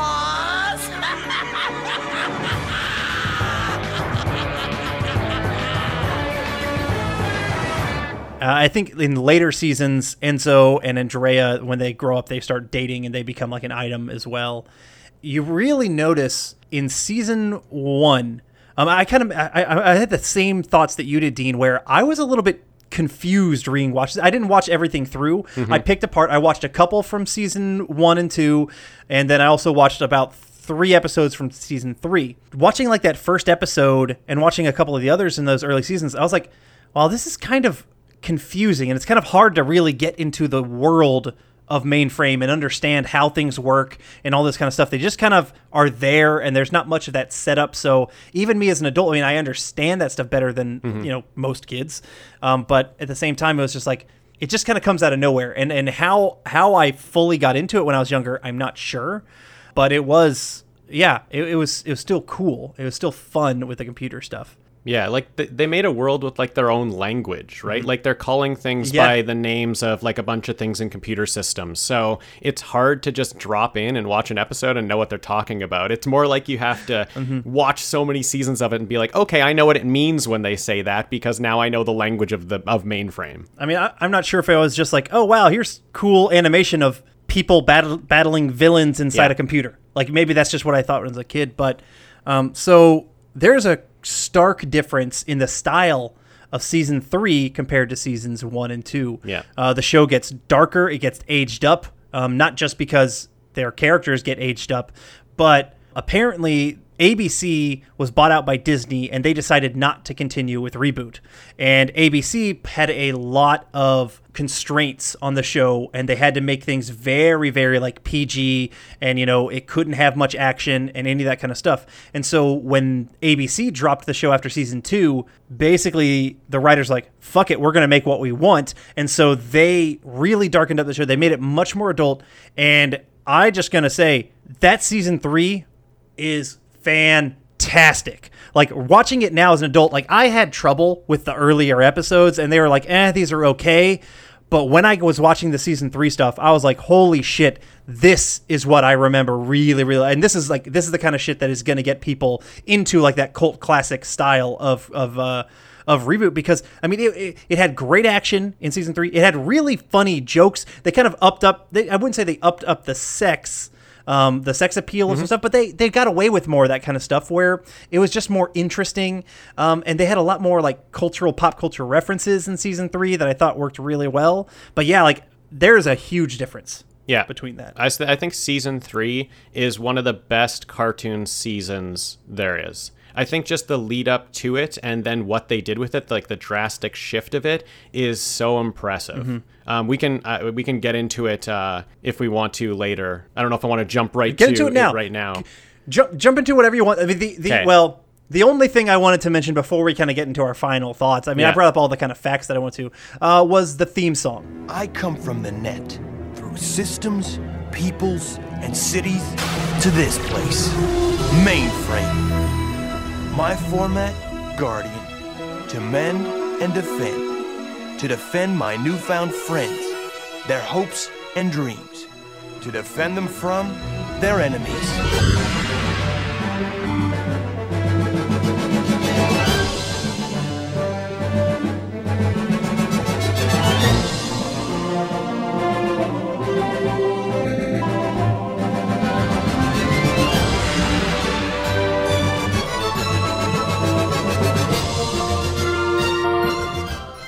And the theme song is basically Bob narrating at the top. Actually, it kind of shifts over to Megabyte narrating and then Enzo narrating, depending on different parts throughout the season. Gets to Dot at some point. Yeah, it has just got nice little kind of cinematic, action. It's a good action theme song. It's not a top theme song for me personally, but it's a good theme song. Yeah, I'd agree with that. It sets the tone nicely, I think, with that voiceover at the start. Yeah, but yeah, let's. I mean, if there's any other facts that you want to bring up, but let's just get into your thoughts on just fully rewatching this show and where you felt it is for you now rewatching it. Yeah, rewatching it in sort of a matter of a week and a half to 2 weeks, I was just like binging it, just watching episode after episode. And as I got deeper and deeper into those first 2 seasons, things started to stand out to me like, oh, they're making a ton of movie references that I definitely wasn't picking up on earlier. So now I'm going to look for it. They have this thing in the show where they're in a computer system and a game can enter the system. Bob's job is to go in and stop the user from winning the game, because if the user wins the game, then that section of mainframe is destroyed. So now you have this other aspect of the show where it's also a video game. Like you have their life in this society of mainframe, but then they also have these sections where there's a video game and they can have fun with that. And when I started to realize that those video games are based off of video games, they're based off of movies. Like there's one that's just completely Mad Max. And there's like another one that's a James Bond one. There's another one that's like X-Files. And it's like, okay, once they start doing this, now I want to pay more attention and see what happens. sometimes games don't even show up, and I'm thinking, well, okay, what's going on? Like, it's not just a very like ABC structure, you know, it's like, it's very complex. Some episodes are just about megabytes. Some episodes are about megabyte and hexadecimal. Some episodes are about Enzo. You know, they just kind of bounce around to all these characters. So I was really getting into it. And then season 2 comes to an end where everybody in Mainframe had to come together and battle, like, basically the web. Like, they had opened up a portal to the web and there was creatures coming in. So they all had to come together. And Megabyte, before destroying the portal, launches Bob into it. So Bob, your main character for 2 seasons, is gone. And now season 3 starts, and Enzo, a kid, has to try to be the guardian, be the protector. He gets 4 episodes where he, like, gets to try that, and then he ends up losing a game in the 4th episode. It's like a Mortal Kombat. I did watch that episode, that Mortal Kombat game. It's a really well done episode. Absolutely unbelievable episode. So good. It looks so good. Yeah, he's fighting a Mortal Kombat game, and he gets so close, and he loses at the end. But he's been able to turn himself into game sprite mode. This is just something that happened just before this. He was able to switch his like reboot pin into turning him into a game sprite so he can live in the game. So he does that right before the game's over. And now he's this character who's hopping from game to game. It's like a Doctor Who kind of thing. He's hopping from game to game and going from system to system, trying to find his way back home. And the like emotions that he goes through, the sense of failure he has, he bulks himself up so he can never lose a game again. It's just amazing, the emotion and like the darkness that they bring you to with Enzo and his character journeying back to find his way home, to find Bob, to find his sister Dot that thinks he's dead because when you're in a game and you lose, you die. Yeah, I think that season 3 is so incredible for those reasons. I wholeheartedly agree. Season 3 is awesome. Was I the only one who thought Andrea was super hot when she got older in season 3? She was super hot when she got older. You're correct. She was super annoying as a kid and then super hot. Yeah. And Andrea actually gets like 4 to 8 really solid episodes where she is great. She's a great character. And then as soon as Bob returns, she gets sidelined, which is unfortunate. But that's what happened. I couldn't really say it better than you. I felt very similar about the show. I really enjoyed rewatching it. Those early ones only okay, but then when I got to season 3 stuff, I was like, oh wow, this is a show I could see myself going back and rewatching and kind of getting more of that depth. And you know, there's so much good action in season 3. The voice acting was solid. Tony J, Megabyte was just, oh God, he's such a great voice. Like a great villain voice on that one too. So, so I really enjoyed it as well. You know, I was really happy to go do it again. Now let's hear from John, who had never even heard of the show, and he's usually consistent about his thoughts when he's never heard of a show. And so I'm kind of curious. Okay, interesting. I want to hear this. Yeah. So I have a quick question. Did either of you watch the live action TV series that was on Netflix? The Guardian Code. No, I didn't watch that at all. So I accidentally watched one episode about a week ago. I was flipping through like TV, just like on satellite, and I was like, wait a second, I remember this was a thing, and I clicked on it, and it is definitely tailored towards younger kids. Okay. Yeah. I didn't like it. Oh no!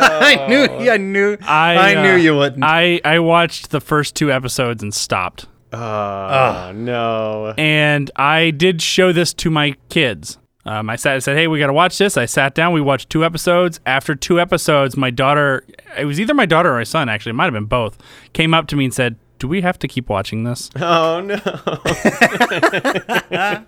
I said, no, we don't. And I turned it off. But John, I just poured out my heart about how much I love it. Did that not change your opinion at all? No, I appreciate and respect your opinion, and because I don't have any kind of nostalgic tie to it, I can't, I wouldn't, I have nostalgic ties to movies that are horrible, and everyone's got their own thing. But for me, I cannot imagine myself ever going back to watch this ever again. Cool. Dark.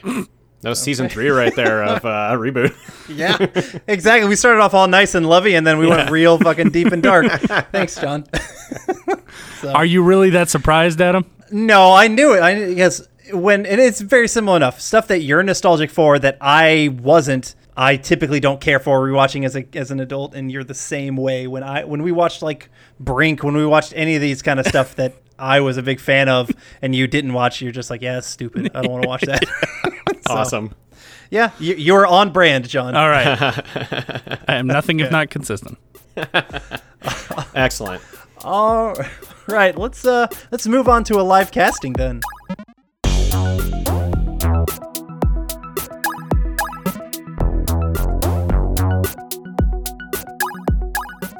This episode of the Blast from Our Past podcast is not brought to you by... Today we celebrate the first glorious anniversary of the Information Purification Directives.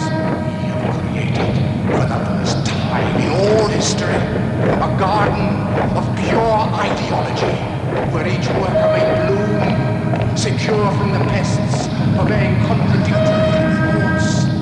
Our unification of thoughts is more powerful a weapon than any fleet or army on earth. We are one people, with one will, one resolve, one cause. Our enemies shall talk themselves to death, and we will bury them with their own confusion. We shall prevail. On January 24th, Apple Computer will introduce Macintosh. And you'll see why 1984 won't be like 1984. All right, as we mentioned at the top, we are going to be recasting Reboot as a live-action movie, TV series, however you want to do it. I'll be honest, I completely forgot to do this casting until about 9 o'clock last night. Cool. So my casting was hastily put together. Not that it really mattered, because I don't know the show that well, and I only watched a couple episodes. I don't really know the characters so well, so I just kind of went with actors I liked in a possible role. I tried to pick some unexpected ones and tried to pick some good actors, and who knows? You're probably not going to like any of my choices, but that's fine. I'm not sure I like any of my choices. It'll be fine. We'll probably like some of them. We'll judge you on them. We'll see. That's fine. You know what? As long as I don't get a that's a stupid choice, then that's fine. Okay. You probably won't get that from me. If I get a meh, I'll take that as a win. Okay. Cool. I enjoy giving John that's a stupid choice. Oh yeah. Like that's just yeah. I mean, because sometimes he makes stupid choices, and so I have to let him know. Of course. How stupid they it's are. your job as the brother to do that. Yes. Yeah. Yeah. Yes. And yeah, you know what? I'm not going to go into that. All right. So we are going to recast the characters of Bob, Dot Matrix, Enzo Matrix, Megabyte, Hexadecimal, Fong, and Andrea. Is it Andrea? Yeah. Andrea. Gentlemen, let's jump into it. Adam, who did you pick for Andrea? All right. So you will find out very quickly that I put season 3 in a much more higher pedestal. And so I did not cast. And you also, if you listen to the podcast, you know I hate casting kids. It's just tough. I don't like doing it. I mean, if I can avoid it, I will. And I could, because they grow up in this show. So I'm like, you know what? In my movie, I'm doing much more of a season 3 thing where Bob isn't particularly the star of my movie. Enzo is going to be, who just later goes by Matrix. He is going to be kind of my star, where early on, it's going to be kind of one of those movies where early on Bob will either die off or he gets taken away, and then Enzo kind of has to go through his journey and he grows up. And so that actor, and the same with Andrea, they'll have cast some no names for the kids for like the first, act or whatever. And then my grown-ups are going to take over and they're really going to be the stars. Okay. So my Andrea, I wanted somebody who can deal with action. She's done action. She's got great range in her action, everything from comedy to utter badassness. She's done some good stuff with makeup, and so I think she would have to do that, or deal with some of that kind of stuff that she has seen before in the Marvel universe. She may not have all of the great curves that Andrea had, but actually in the movies of the Jumanji movies, she definitely showed some curves. But she's just a great actress. I've used her a couple times. Karen Gillan is my Andrea. I think she's awesome. She was Nebula in the Guardians of the Galaxy movies and stuff like that. She's awesome, and I want to see more of her. And I've cast her before, but I don't care. I love that, Adam. That's a great casting. Yeah, Cool. I mean, I love me some Karen Gillan. I was a big Doctor Who fan, so I've never, you could cast Karen Gillan as Bob, and I still would have been like, yeah, great choice. Good job. Yeah. Fantastic. Fair enough. All right, I did cast mine as a kid because I only watched the first 2 episodes, and so I was like, I'm not going to bother with the other one because I didn't know how they were when they grew up. So I just picked a kid who looked like a kid. So a kid. Most kids do. Yeah, most kids do. Yeah. I think actually this one she might be a not little, Benjamin Button. She might be a little bit Sorry. older.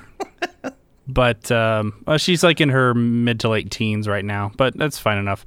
Okay. I picked. She's a good actress. She's actually most known for doing voice work, but she was recently in the show. I can't remember if it's a show or a movie. I think it's a movie. 8th Grade. I remember it got a lot of critical acclaim. Oh yeah, movie. But she's best known for being the voice of Little Agnes in the Despicable Me movies, and her name is Elsie Fisher. Okay, yeah. She's getting to be a okay with that. Pretty big little actress. Yeah. I'm totally cool with that one, going that route. Okay. All right, let's move on. Dean, who'd you pick? So I took this really seriously because I know y'all take this casting really seriously. So I just wanted to come in here with the best I could. I did cast Andrea and Enzo as kids and adults. Oh, you got them both. Okay. So I'll bring both of them. Yeah. So Andrea, to me, I mean, when she is a kid in the show, not my favorite. Mm-hmm. When she gets to an adult, like I said, 4 to 8 strong episodes that I'm down with. So as a kid, I just looked for just a kid that I liked in a movie I'd seen. And it's Juliana Gomes in the movie Instant Family. It's a movie with Mark Wahlberg and Rose Byrne, and they adopt some kids, and she's one of them. She's just, I was just going kind of for like the cute kid? the 8-year-old range who's a cute kid. So went with that. And then for the adult Andrea, I went with Ana de Armas from Knives Out, Blade Runner 2049, and she's going to be in the upcoming Bond film. Can really I think she's a great actress, and I think she can really pull off some more of that action. She's got that action look to her. I think she's going to be an action star coming up. So it's sort of a rising star up and coming for my Andrea. Okay. Yep. I like those. Cool. Definitely down with that. It's a great call. All right, let's move on to Fong. I didn't really get Fong. What is Fong? So Fong is one of the oldest command, I think, prompts in Matrix, or in the mainframe. I think he's just one of like the oldest programs that they have. Yeah, Okay. he's kind of like the keeper of like the software code, basically. Okay. I'll jump in with mine. I just picked someone who in my head, Fong should be funny. I don't know if that was true of the show, but in my head, he should be funny. So they're kind of funny elements of it. But so I just went with a funny actor who I thought had a good voice. I went with Ken Jeong. No.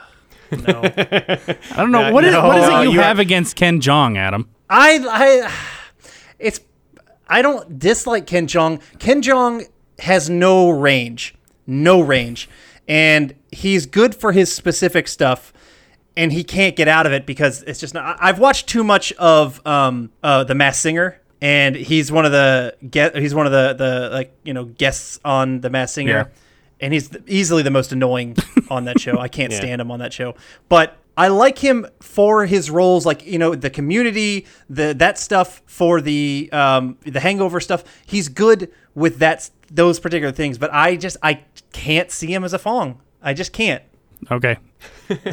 I don't want to pile on to John here, so I'll just leave it. I'll leave it there. You can. Do you want to agree with me? Do you think it's not a great call, or you're not piling on? I think it's not a great call. I think you can just play Fong as Ken Jeong, and then you'll be fine. Well, I don't think it would be. I think that's an atrocity to Fong. Whatever. I saw Fong one time on the thing, and I thought it was the dumbest fucking thing ever. So I didn't give a shit. So yeah, then Ken Jeong works. All right, Adam, who'd you go with? I wanted to keep actually with an Asian actor as well, because they kind of had that vibe with Fong, and it helps with some diversity in the movie as well. Someone who I think has got some good range, someone who is knowledgeable in the movies that I've seen him in. He's a good actor, and I want to see him in plenty of stuff. And he played kind of the bad guy in Jurassic World, which was a piece of shit movie, but he was awesome in Jurassic Park. He had a small little bit though, but he's done plenty of stuff, and I want to see him in more. I went with BD Wong as my Fong. Yeah, I like that. Sure. Okay. Yeah, that's good. Because Yeah, so for me, Fong has got to be like sort of the wise mentor. Like you gotta want to go to that guy with every single question you have. So for me, I went with someone who's played a mentor in a computer system before. I actually went with Lawrence Fishburne for my Fong, which is a little younger than I think Fong is supposed to be. I mean, Fong is like 190 years old or something. But Fishburne, he's got the grayish hair now. I think think he can play that mentor for that computer system. We went similar. Lawrence Fishburne is 59 right now, and BD Wong is 60. Okay, so they're kind of right around that same age. I'll never poo-poo some Lawrence Fishburne. He's a great actor. Yeah, exactly. Great in everything he's in. He can do what he wants. He could be Andrea, and I'll say, yep, you got it.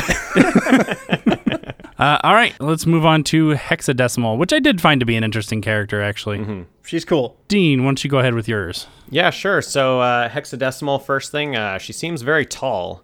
So I wanted to go with a tall actress. And I really got a Aisha vibe, like from Guardians of the Galaxy 2, the gold-painted woman in Guardians of the Galaxy 2. Mm-hmm. Oh, okay. Really got that vibe from her. So I went with Elizabeth Debicki, who plays her in Guardians of the Galaxy. Okay. Also in Widows, also in the new Christopher Nolan movie Tenet. Okay. Adam, your thoughts on this? The only thing I can go off of is Guardians of the Galaxy 2. Mm-hmm. I don't see her in other stuff. I hope she could do it because I want to see the crazy with Hexadecimal, and I didn't really see enough of the crazy from her character in Guardians of the Galaxy 2. And I totally get that, and I feel like for me in Guardians of the Galaxy 2, it's like right below the surface, like it's just about to come out, and I feel like if we got more of her, like in another movie, it's going to come out. So that's why I thought she could probably pull it off. Okay. Yeah. I mean, those are my thoughts. I'd like to. I'm gonna have to see it to like fully be invested. Yeah. Okay. Adam, who'd you go with? So as I mentioned, I needed somebody where I've seen the crazy before. And yeah, if this was 20 years ago, it's Helena Bonham Carter, easy, no question. But someone who I thought has really shown us some crazy recently, who I think could really kind of, add some insanity to Hexadecimal that I'm wanting nowadays. She showed all of that insanity in the movie Us. I went with Lupita Nyong'o as my Hexadecimal. Oh, yeah. Very nice, yeah. Okay. Yeah, I'm cool with that. Yeah, totally. Cool. I don't know how you're going to feel about my actress.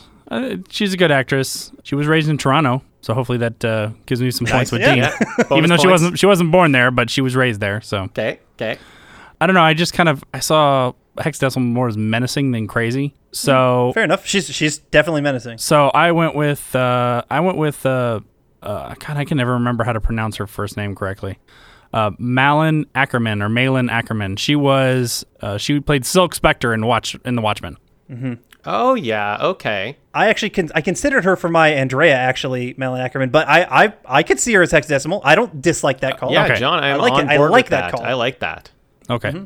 Yeah, something I didn't think of. I like that one. Mm-hmm. All right, I'll take that.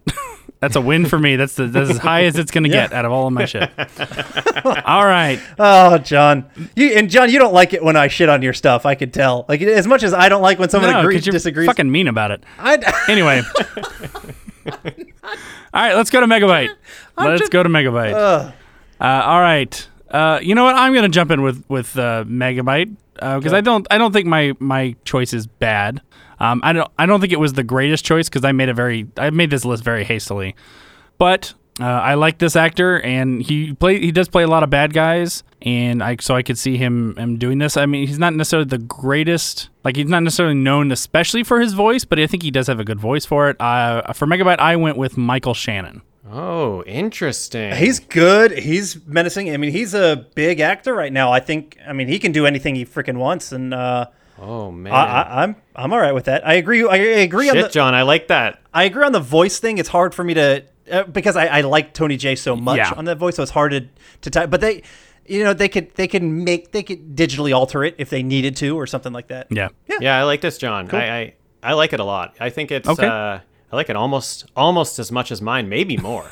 I like Michael Shannon. He's got that wild in his eyes that like I think you get with Megabyte. I like that one. Okay, I like Then that. how about you tell us yours, Dean, before I blow you away with mine? Okay, sounds good. Mine, for me, I mean, it's probably, maybe it's my biggest name on the list, and for me, most obvious choice, so maybe you won't like it, but Megabyte's got to be, for me, dramatic and charismatic, and you have to be, like, afraid of him, but also he's kind of likable. Like, there's some times when he just, like... does something good and you're like, where did that come from? So I went with one of the most dramatic / likable villains, which was Tom Hiddleston, who played Loki, and I think he just pulls off this drama of Megabyte enough for me. Okay. What do you think, Adam? You don't like it? I love that. No, I'm not a fan. I mean, I'm a fan of Tom Hiddleston. I don't think he fits. He fits. If you wanted to swap gender with Hexadecimal, I think he would fit Hexadecimal really, really well. I don't think he fits with Megabyte. I don't. That's my 2 cents. Okay, I would say for Hexadecimal, he's not as, or he's almost like too crafty for Hexadecimal. Hexadecimal's more like just shooting from the hip, just wild, doing whatever she wants to do. Yeah. You know, like Megabyte's got the plans. He's like so dramatic. Yeah, I don't know. It works for me. Okay, yeah. Yeah. Well, that's fine. All right, Adam, blow us away. I'm blowing you away. Okay, let's I'm see ready it. to blow you. I'm going to blow the two of you. Oh, perfect. So good. Okay, I'm ready. Sorry. My actor is Megabyte. I liked the imposing nature of Megabyte, and I did like the voice, as I mentioned. It was really tough for me to get away from that, so I needed someone who can do a great voice, a great menacing voice, someone who is tall, pretty tall, or at least can be intimidating. So I pulled back to an actor who I've used multiple times, at least once, and I know John I think has used him before as well. We both love him to death. And maybe he's not as big of a name as Michael Shannon or Tom Hiddleston, but I think he's a hell of a villain actor.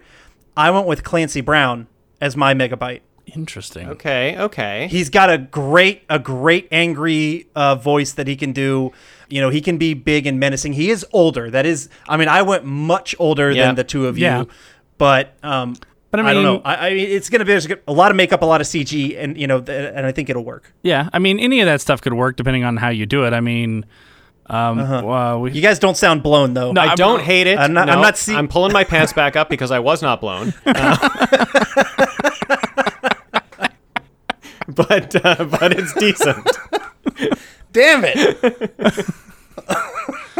I mean, I love me some Clancy Brown. I mean, if you're doing in a world where you're doing stuff like like hopefully better than this, but like the Steppenwolf from Justice League, where it was like, was it Kieran Orion? Yeah. You know, does a very good voice and works well. I can definitely see Clancy doing that because Clancy's got a great voice for that sort of thing. Yes. So I can't hate. That was actually kind of your thought. My motivation. Okay. Mm-hmm. Yeah. I can't hate that because I mean, I love me some Clancy Brown. Again, you could cast Clancy as Andrea, and I would be fine with it. Yeah. The voice I think is key there, so that's why I don't hate it. I like it. Okay. Yeah. It's good. But you've been blue-balled there, Dean. Huh? Yeah, totally. Hope you got something else for me later on here. Oh, I do. Don't you worry. Oh, Jesus. All right, let's go to Enzo. Let's get mine out of the way because I did mine as a kid, only as a kid. I found Enzo in the first couple episodes to be quite annoying. So, I kind of just like, I'm just going to find a kid. I did cast someone who I've only seen them in one movie, and I haven't done that many movies.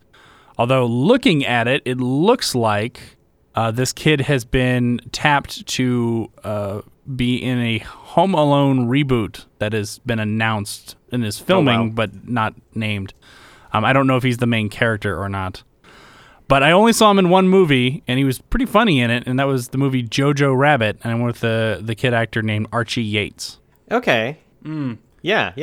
Did either of you see Jojo Rabbit?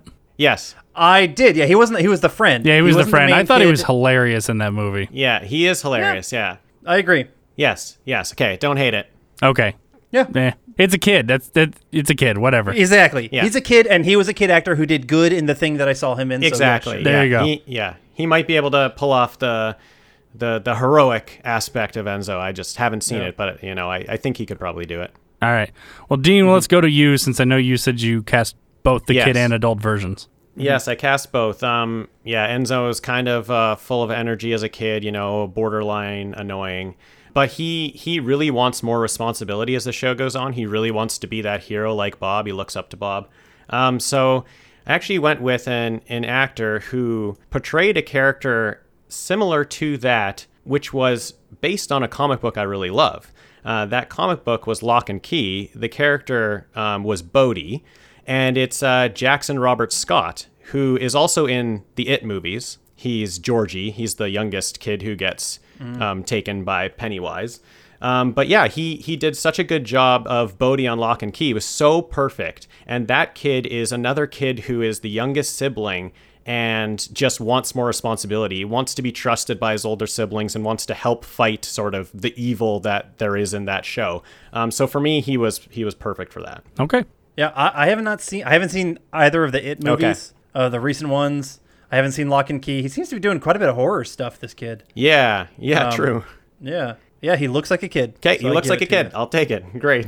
Yeah. All right. My adult Enzo, for me, the key to him is the arc of his sort of like the sadness they get into and the failure he feels. So I need somebody who can have like a sad face, but like is still looks strong and still like looks like he can be that hero. I went with someone who is gone from acting for a little bit and has come back.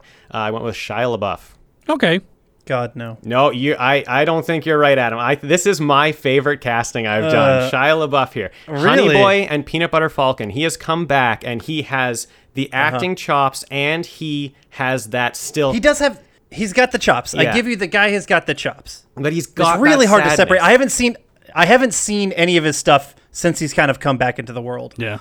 So I still have his fuck you, you're a weirdo, like jerk. You're an asshole. Yeah, I don't like him because he's an asshole. That's gone. I haven't seen Peanut Butter Falcon, but I've heard nothing but good things about it. Yeah. Okay. He's fantastic. And I think he nails the vibe I want for Enzo. Okay. I'm cool with it. All right. Fair enough. Yeah. I'm cool with it.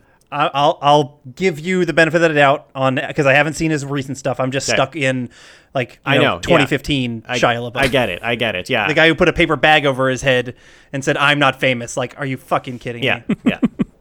Not that guy. Not that guy. Okay, good. I'm glad he's grown. Yeah. All right, Adam. Yeah. I wanted the gruff badass that was Enzo. As I mentioned, before, give me a no-name kid. And then kind of grow him into the Enzo that I want. And I haven't picked this guy in maybe a little bit because I've picked him so many times, John. But I love him as one of my best leading man right now. And he's got all the range you need for everything. He can be super badass and gruff when you need it. And as I mentioned, Enzo is going to be my lead for this film. And so this is my biggest actor. And I think he's probably one of the best actors I've got. I got a hell of a cast right now looking at it, but this guy is one of my favorite dudes right now, and he's amazing at everything he does. And I went with Michael B. Jordan as my Enzo. I think that gruff Enzo who comes in later, he would nail it. Yeah, I can't argue with some Michael B. Jordan. Very good, very good casting. Yep. Okay. All right, let's go to Dot Matrix. Sorry, it was a Spaceballs reference.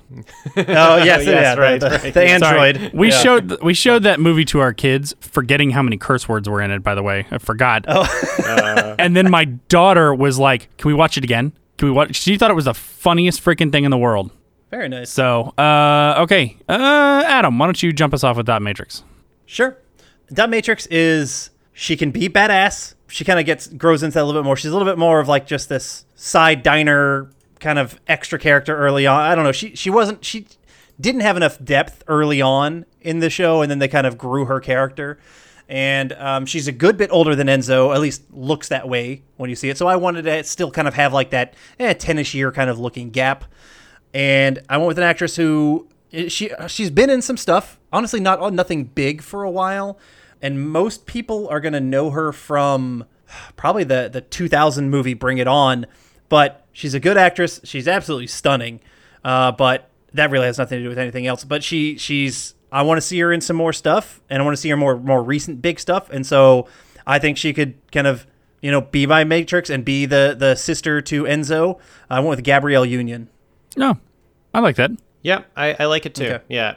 I think Dot's a little hard to crack, and I think that's good. Yeah. That's hard to crack. Yeah, it's as good as I could. She is in a show, LA's Finest, with Jessica Alba right now, which I haven't seen it, but those are like, oh my God, two of like my biggest crushes from like the year like 2000 to 2003 or something. So it's like, I should be watching that movie. Yeah, or that, for that sure. show. So. Yeah.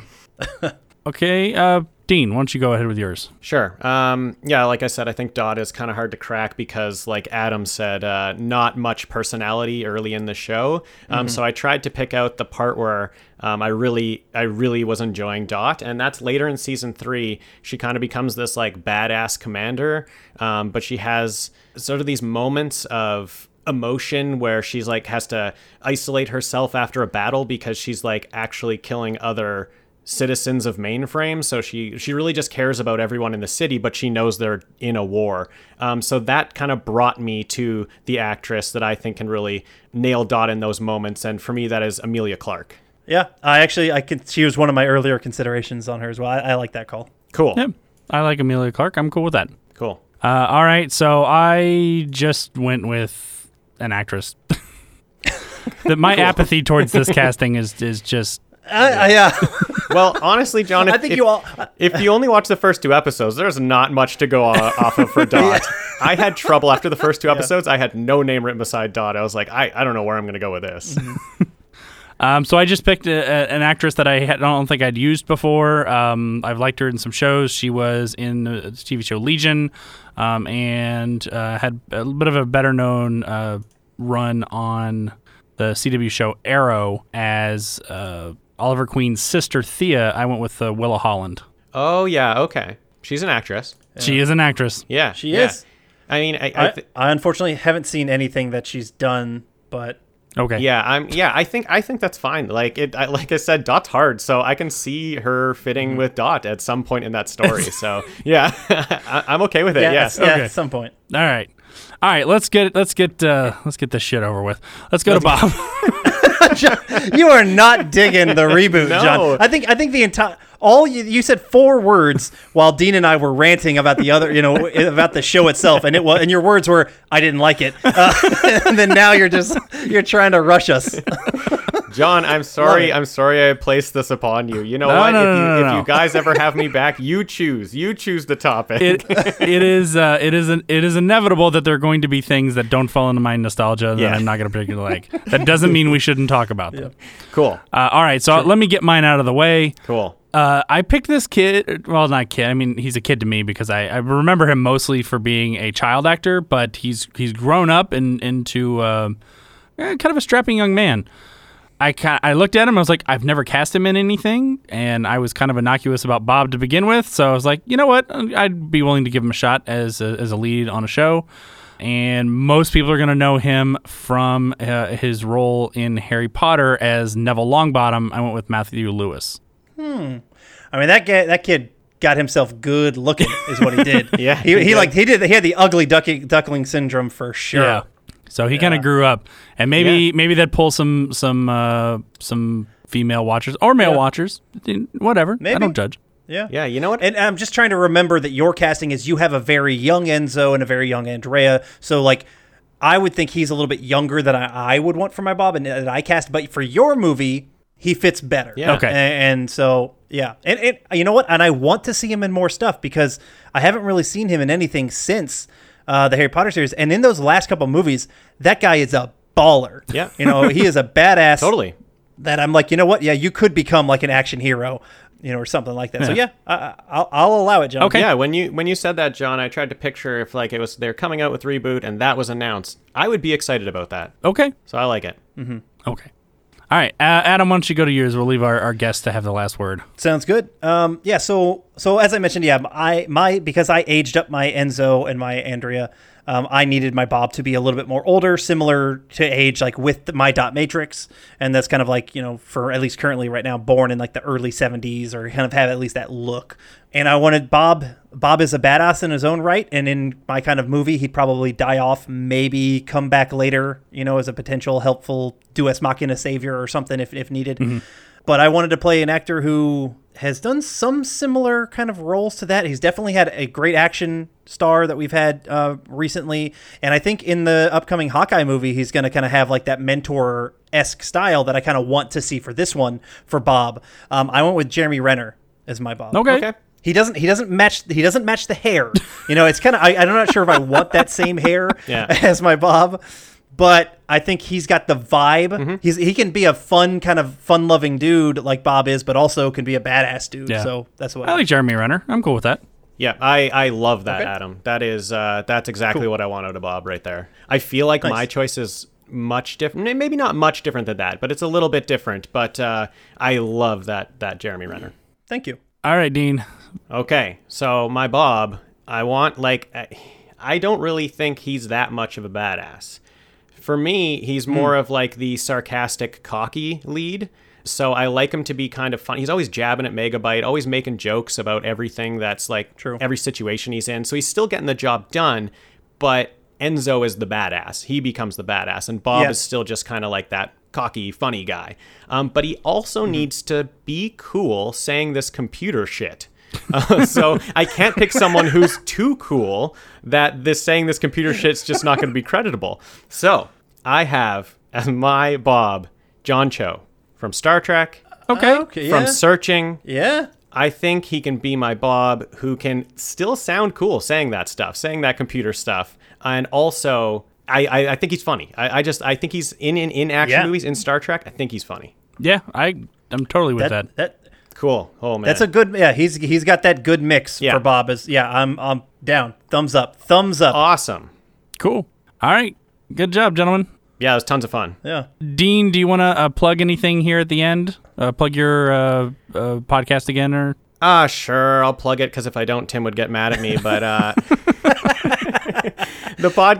Don't you love it when brothers, they'll keep getting on you. Yeah, exactly. No. Our podcast is called Talking Back. It comes out on Mondays. You can find it on any podcatcher. If you want to check us out on Instagram, that's really, we're on Facebook as well, but Instagram is really where we're doing the most work and the most posting. It is Talk Back Pod. That's the handle. So if you liked hearing me here, you can check me out there.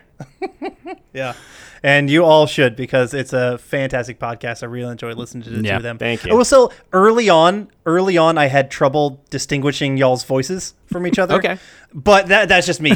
I don't know. Maybe I don't know. I've heard the same thing about you and me, Adam, John, are you saying that all Canadians sound alike? That is what he's saying. That is it. Yeah. I blame Canada, for God's sake, for sure. Anyway, Dean, you're awesome. Thank you so much. And if we ever get together, we'll watch some Reboot and have a good time. Yes, for sure. That would be great. Thanks so much for having me on, guys. I love your show. I had a blast here today. That was our recasting of a Reboot movie. Please join us next time for a super sweet episode. It's chock full of sugar and 10 essential vitamins and minerals. That's right. John and Adam talk about their top 10 favorite nostalgic cereals. If you have any questions or comments, you can reach us at blastfromourpast@gmail.com. And if you want to suggest a movie or TV show from your childhood or to be a guest on the podcast, go over to patreon.com/blastpastcast and pick a tier that works for you. To find us on social media, search for @blastpastcast. So until next time, I'm John. And I'm Adam. And thanks for joining us. See you next time.